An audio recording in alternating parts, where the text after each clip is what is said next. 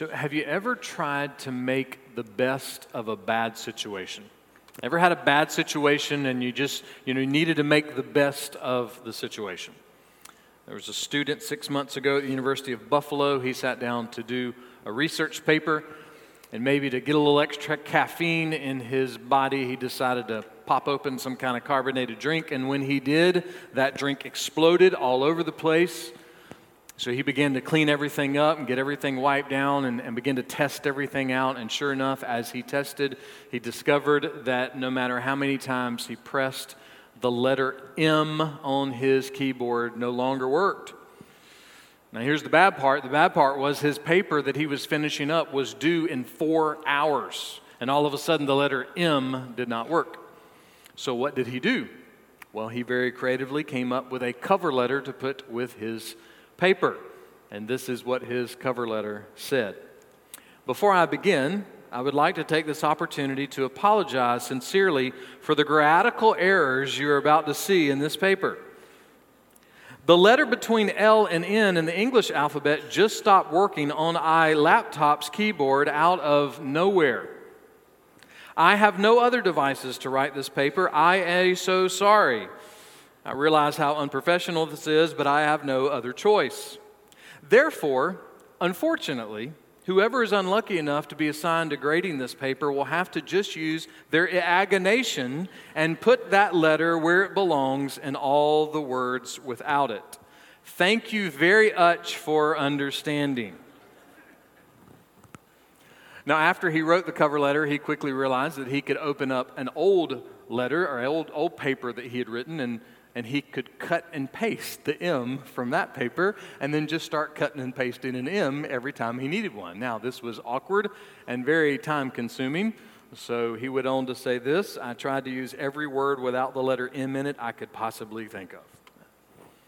So with the cut and paste trick with the letter M, he decided not to turn in the cover letter with his paper, but he did turn it in anyway later on and showed the professor, and the professor thought he did a great job in a very difficult situation. It's something when you lose your M.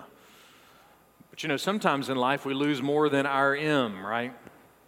We end up in situations in our life where the situation is bad and we really do need to try to make the best of the situation. But that's not always easy, is it? In fact, it's even harder when the bad situation involves your spouse or your kids or your parents or your neighbor or your best friend or a teammate or a classmate or a workmate. So how do you make the best of a bad situation when it involves other people? How do you make the best of things when a relationship goes sour? Well, the Apostle Paul is going to help us think through that. Listen to his letter to his friend Philemon, beginning with verse 15. For perhaps he was for this reason separated from you for a while. So who was separated from who? Well, Onesimus was a slave, and he was separated from his owner, Philemon. Now, the word separated is kind of interesting that Paul uses here, because actually Onesimus ran away from Philemon. He wasn't just separated. So why did he run away? Was Philemon a terrible owner? Probably not. The reason we think that is because Paul sent Onesimus back to Philemon with this letter. So if Philemon was a harsh man, if he was an unjust man, if he was a difficult man, Paul would have probably found another way to try to communicate. But we do know that Onesimus ran away. We don't know why he ran away, but we know he ran about 1,000 miles away, a little more than that, to Rome.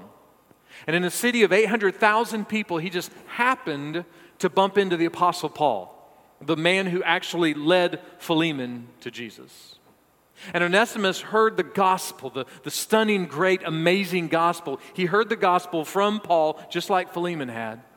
And the same God who saved and redeemed Philemon saved and redeemed Onesimus. But he was still a runaway slave. His salvation did not magically and miraculously take away the fact that in that society he was a criminal outlaw. So at some point in the conversation, Paul said, look, you need to go back and make things right with Philemon. You need to head back. Onesimus had broken the law. He had broken Philemon's trust. He had cost Philemon money. He had created more work for the other slaves and servants in the house. And he needed to go back and make things right. Paul even said that later that he stole something from Philemon. We don't know what that was, but something of value was actually stolen by Onesimus. No matter what category you try to put this story in, this was a strained relationship. This was a bad situation, and there was some sour feelings that were going to happen in this relationship. So how is Paul going to make the best of this bad situation? Well, the way he's going to do it is by using the word perhaps. The word perhaps brings some possibility into a conversation. Honey, perhaps I ate the last piece of red velvet cake that was in the refrigerator in tinfoil with a Post-it with your name on it. Perhaps I read it and ate it last night in a way to help you not gain weight for the holidays. Perhaps, that's what happened, with your cake. Dad, perhaps me plowing over the mailbox last weekend with the car just opens up the opportunity for us to upgrade to that new mailbox that the Homeowners Association has been recommended, for so long. Perhaps, Dad, that's why it happened. Mrs. Griswold, perhaps I know you ordered that your convertible would be a platinum white in color, and it came back metallic pea. But, perhaps, Miss Griswold, this is going to save you money, and you don't have to go to the car wash as often. Perhaps. It's one of those words that brings possibility into a conversation. And Paul is not accidentally using the word perhaps in his letter to Philemon. He's trying to get Philemon to look at this whole situation with Onesimus running away, and he's trying to get him to look at it with different eyes. What kind of eyes? Well, he's wanting him to look at this through eyes that trust in the providence of God. What is the providence of God? Well, the word providence comes from the word provide, and the word provide means to supply the need for something. So we could think of providence as the act of supplying a need for something. So in this scenario, what did Philemon need? Did Philemon need to lose money? Did Philemon need to have conflict at his house? Did he need to have conflict in his business? Did Philemon need to have something stolen from him? Were these needs in his life? No. But again, Paul's trying to get him to look at these things in a completely different way, to see them with the eyes of the providence of God. Paul is saying, Philemon, what if perhaps Onesimus running away was not just to create problems in your life? Philemon, what if perhaps Onesimus running away has something to do with something you're not seeing and you're not feeling right now? We've had moments like that, right? Where what we're seeing and what we're feeling, we're not sensing a whole lot of perhaps, because it all seems bad in that moment. One of the greatest leaders that ever lived on the planet was a man named Joseph. Joseph was sold into slavery by his brothers in very deceptive circumstances. And then many years later, he found himself standing face to face in front of his brothers. He was no longer a slave. He was now the second most powerful man in all of Egypt. He had the ability, the power, and the authority to throw them in jail or even execute them. And so what does he say to his brothers in his moment of power and authority and vengeance and justice? What does he say to them? Genesis chapter 50, verse 20. As for you, you meant evil against me, but God meant it for good in order to bring about this present result, to preserve many people alive. Joseph didn't strike them with his fist. He didn't strike out at them with the long arm of the law. He did not strike out at them with a guilt trip or some kind of lecture. No, what Joseph did in that moment where he had the power was he forgave them. In the moment that he could have done whatever he wanted to do, what he wanted to do, was forgive them. Why? Because he was believing in and trusting in and relying on and clinging to the providence of God. Listen again to his words. As for you, you meant evil against me, but God meant it for good. What's behind that statement? A lot. I came across a list about Joseph's life. It's a list that's really just kind of hard to think through. John Bloom put the list together, and this is how he described the list. It is a list of a startling and unnerving level of God's providential involvement in the details of Joseph's life. Startling and unnerving to see the details of the providence of God behind Joseph's statement. It's a long list, so I'm not going to do everything on the list. I will post a link at the end of my sermon notes on the website later today, so you can go look at the whole list. But it's an amazing list. And some of you don't know anything about Joseph, and if you don't, then I encourage you, go read Genesis chapter 30 through 50. His story is fascinating. But even if you know nothing about Joseph, if you just listen to this list, you can catch some glimpses of the plans of God in his life. And this list is a list of biblical and historical realities, and all of these biblical and historical realities are the exact things that God used for good in Joseph's life and the life of other people. So, just a few things here. Joseph's place in the birth order of the men used to create the nation of Israel was part of God's plan. That means his mother Rachel's agonizing struggle with infertility was part of God's plan. Joseph's prophetic dreams were part of God's plan. His brother's jealousy, sibling rivalry, family conflict. None of us have had any of that this week, right? All of those things were part of God's plan. His brother's evil, murderous, greedy betrayal of him and his brother Judah's part in it was part of God's plan.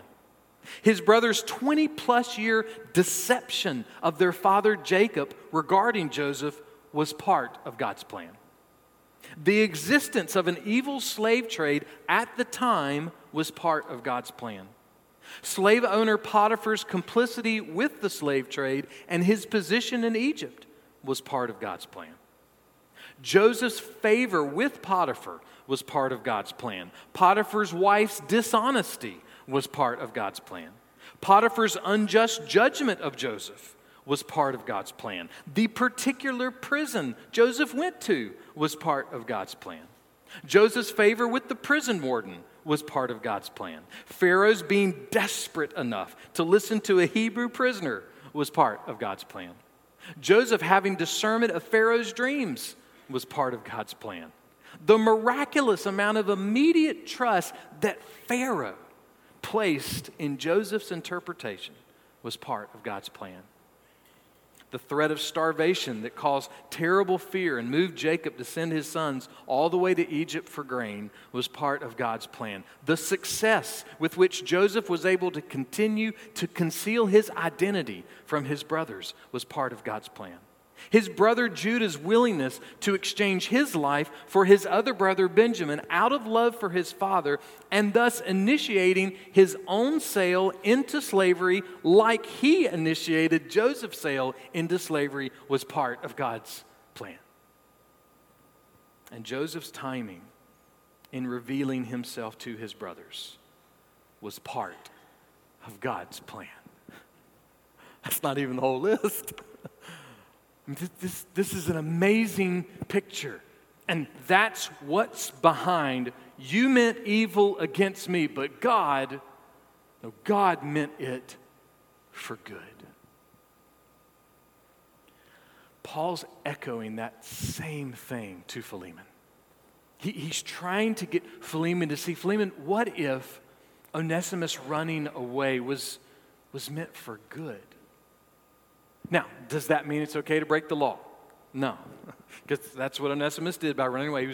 He was breaking the law. Does that mean that it's no big deal for you to purposefully or dramatically or casually dishonor your boss or dishonor your husband or dishonor your wife or dishonor your parents or dishonor your kids or dishonor anybody in a position of authority or friendship in your life? No, that's not what it means. When Paul uses the word perhaps, all he's really trying to do is this. He's trying to get us to see and understand that if we're going to profess to be a Christian, that we must, because of our profession of faith in Jesus, we must fight to look at things through the eyes of God's providence. We must. Has someone ever come up to you and asked you to do something and you responded with, okay, I'll take care of that, or yeah, I'll see to that? John Piper writes this: providence is the act of God's seeing to the universe. He'll see to that. Whatever it is, He'll see to that. See, when we can't see, when we don't want to see, when we're angry at what we see, God is seeing the universe. He is seeing to the universe. He is seeing to that. Piper goes on. God never simply sees without acting.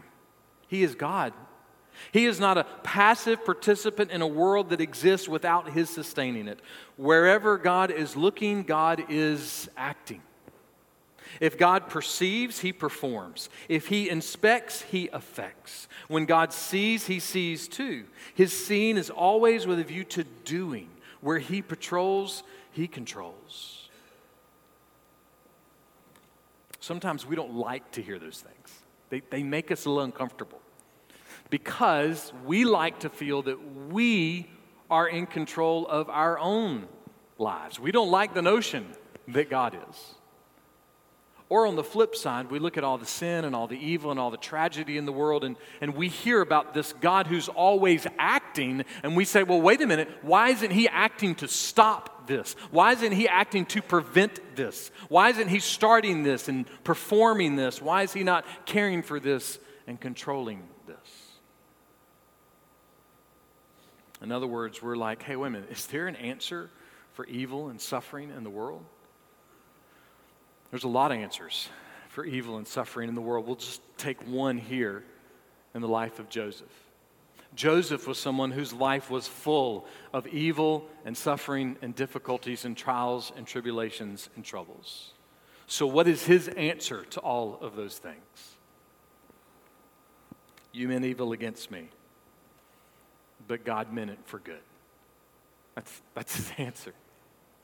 His answer was, I'm trusting in the providence of God, even though I don't understand it and can't see it sometimes. I'm trusting.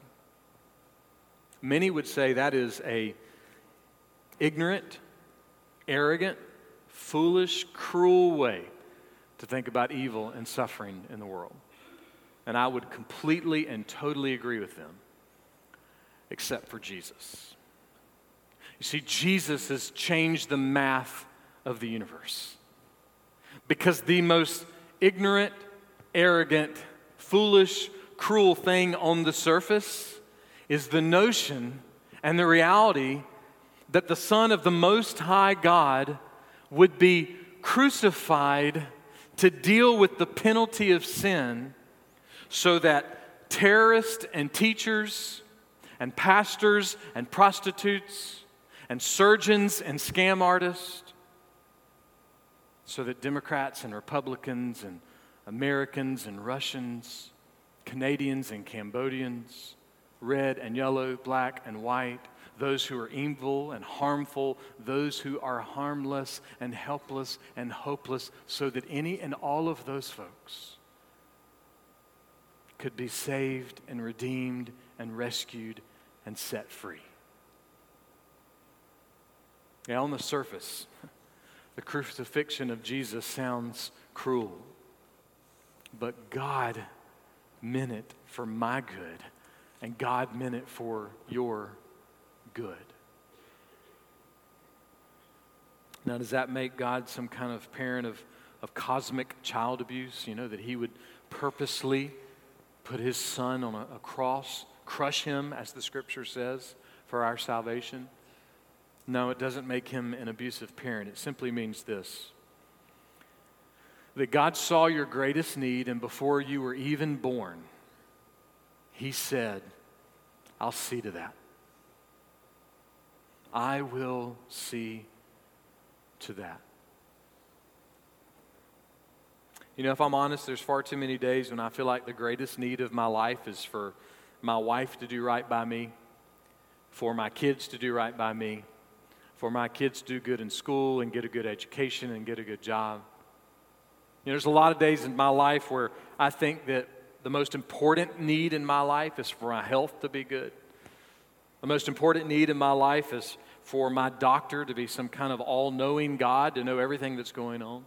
The most important need in my life is for the insurance to cover all the cost. The most important need in my life is for my car to work right, or for my phone to work right, or for anything else in my life just to work right. The greatest need in my life is for my stocks to win, or for my candidate to win, or for my team to win. Most days, that's really how I think. But if I'm really, really, really honest with myself, I know that the greatest need in my life is that when I breathe my last, that the wrath of God will pass over me. That's the greatest need in my life. And the reason that it will is because I have believed, and I am believing, and I will always believe in the Son of the Most High God who gave himself up for me. And that for every heartache in my life, for every pain in my life, for every sin in my life, I can look to the cross, this cruel crucifixion of Jesus, as my greatest hope. And when I see the evil and the sin and the tragedy in the world, I can look to the cross, because it is the hope of all hopes, over all evil, over all sin, over all tragedy. On the surface, it seems cruel, but the cross was meant for my good and your good, and the cross is good. 2 Corinthians 4:17, this is what Paul wrote, reading from the Amplified Classic Version. For our light and momentary affliction, this slight distress of the passing hour. Now, just to be fair, when we're in the moments of affliction and distress, they don't feel light, momentary, or passing, which is exactly why Paul wrote this. For our light, momentary affliction, this slight distress of the passing hour is ever more and more abundantly preparing and producing and achieving for us an everlasting weight of glory. What kind of glory? Beyond all measure, excessively surpassing all comparisons and all calculations, of vast and transcendent glory and blessedness, never to cease. Never to cease. Just to put that in context, one day everything in your bank account will cease to be yours. It won't be yours. Everything in your garage will cease to be yours. Everything in your workshop will cease to be yours. Everything in your closet will cease to be yours. Every stressful situation in your marriage will cease. Every stressful situation with your parents will cease. Every stressful situation with your kids will cease. Every stressful situation at work, at church, at home, at school, wherever it may be, those stressful situations will cease. And every tragic and sinful and evil and criminal news story will cease. But the abundant, excessively surpassing, and transcendent blessings and promises of God in and through Jesus Christ will never cease. Never.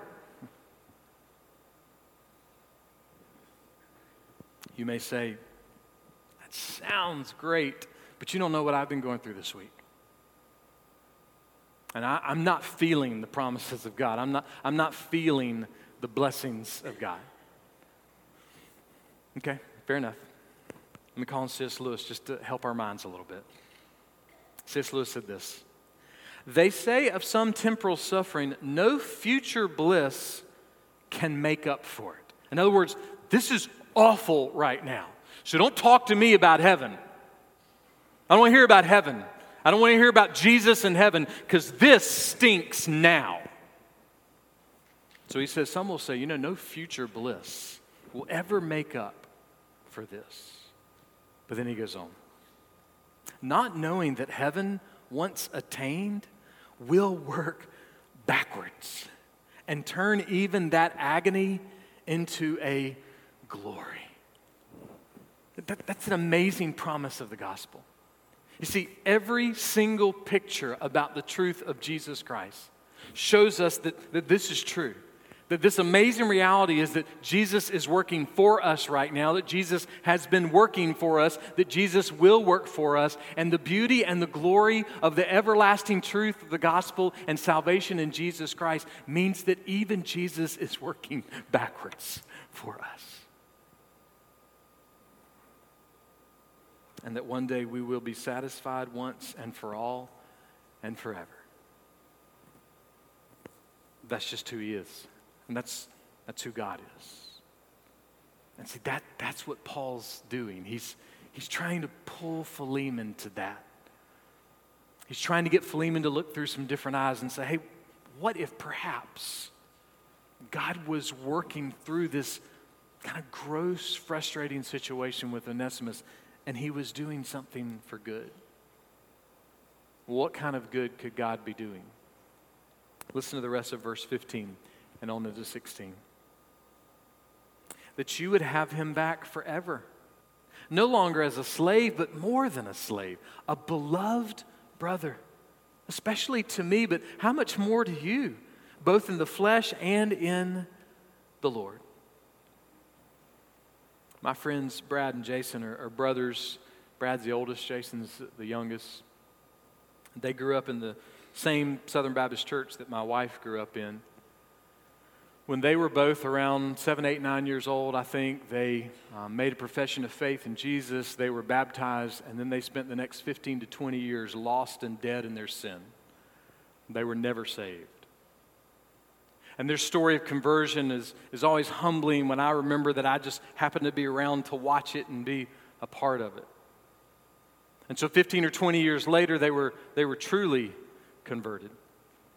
And both of them now serve as pastors.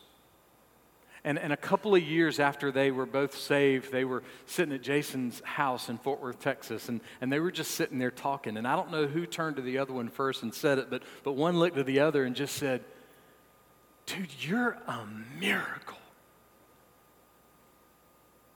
And the other one looked back at him and he said, "You're a miracle too."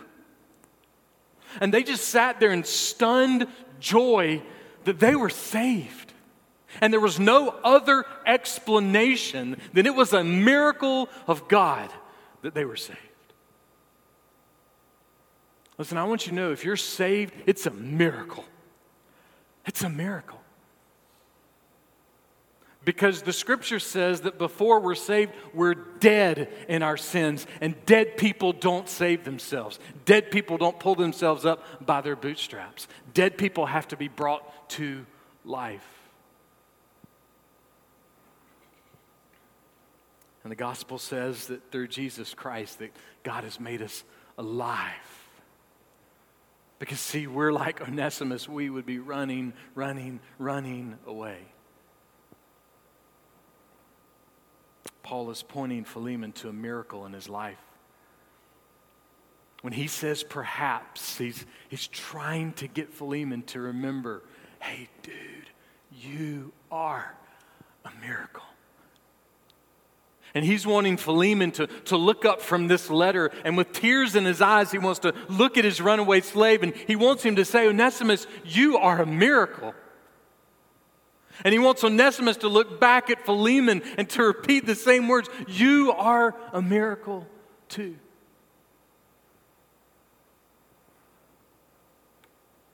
Does that mean that in this fantastic moment of acknowledging their salvation, that suddenly Onesimus was no longer going to be a slave, that Philemon was just going to forgive all and remove everything. Maybe not.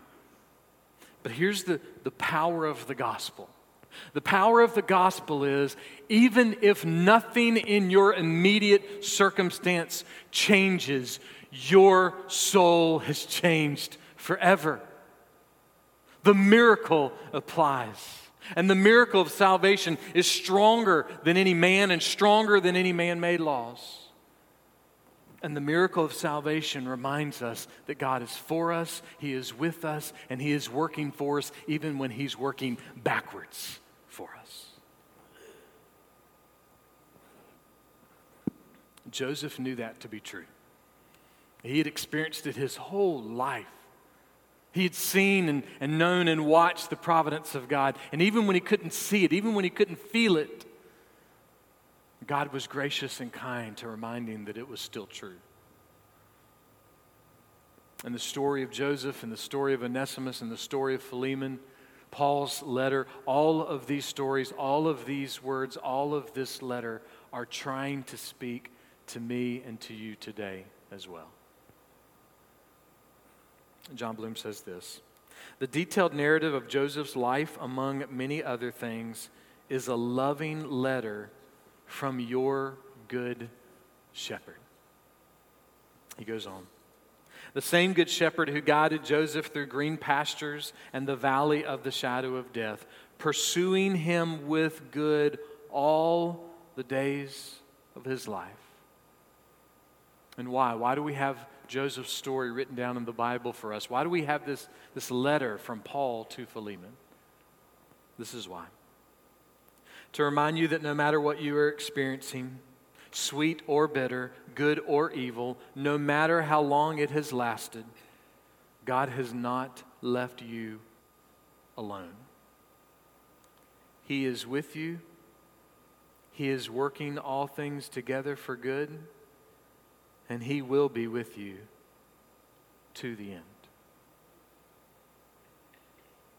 That is the promise of heaven that works backward, forward, and right now.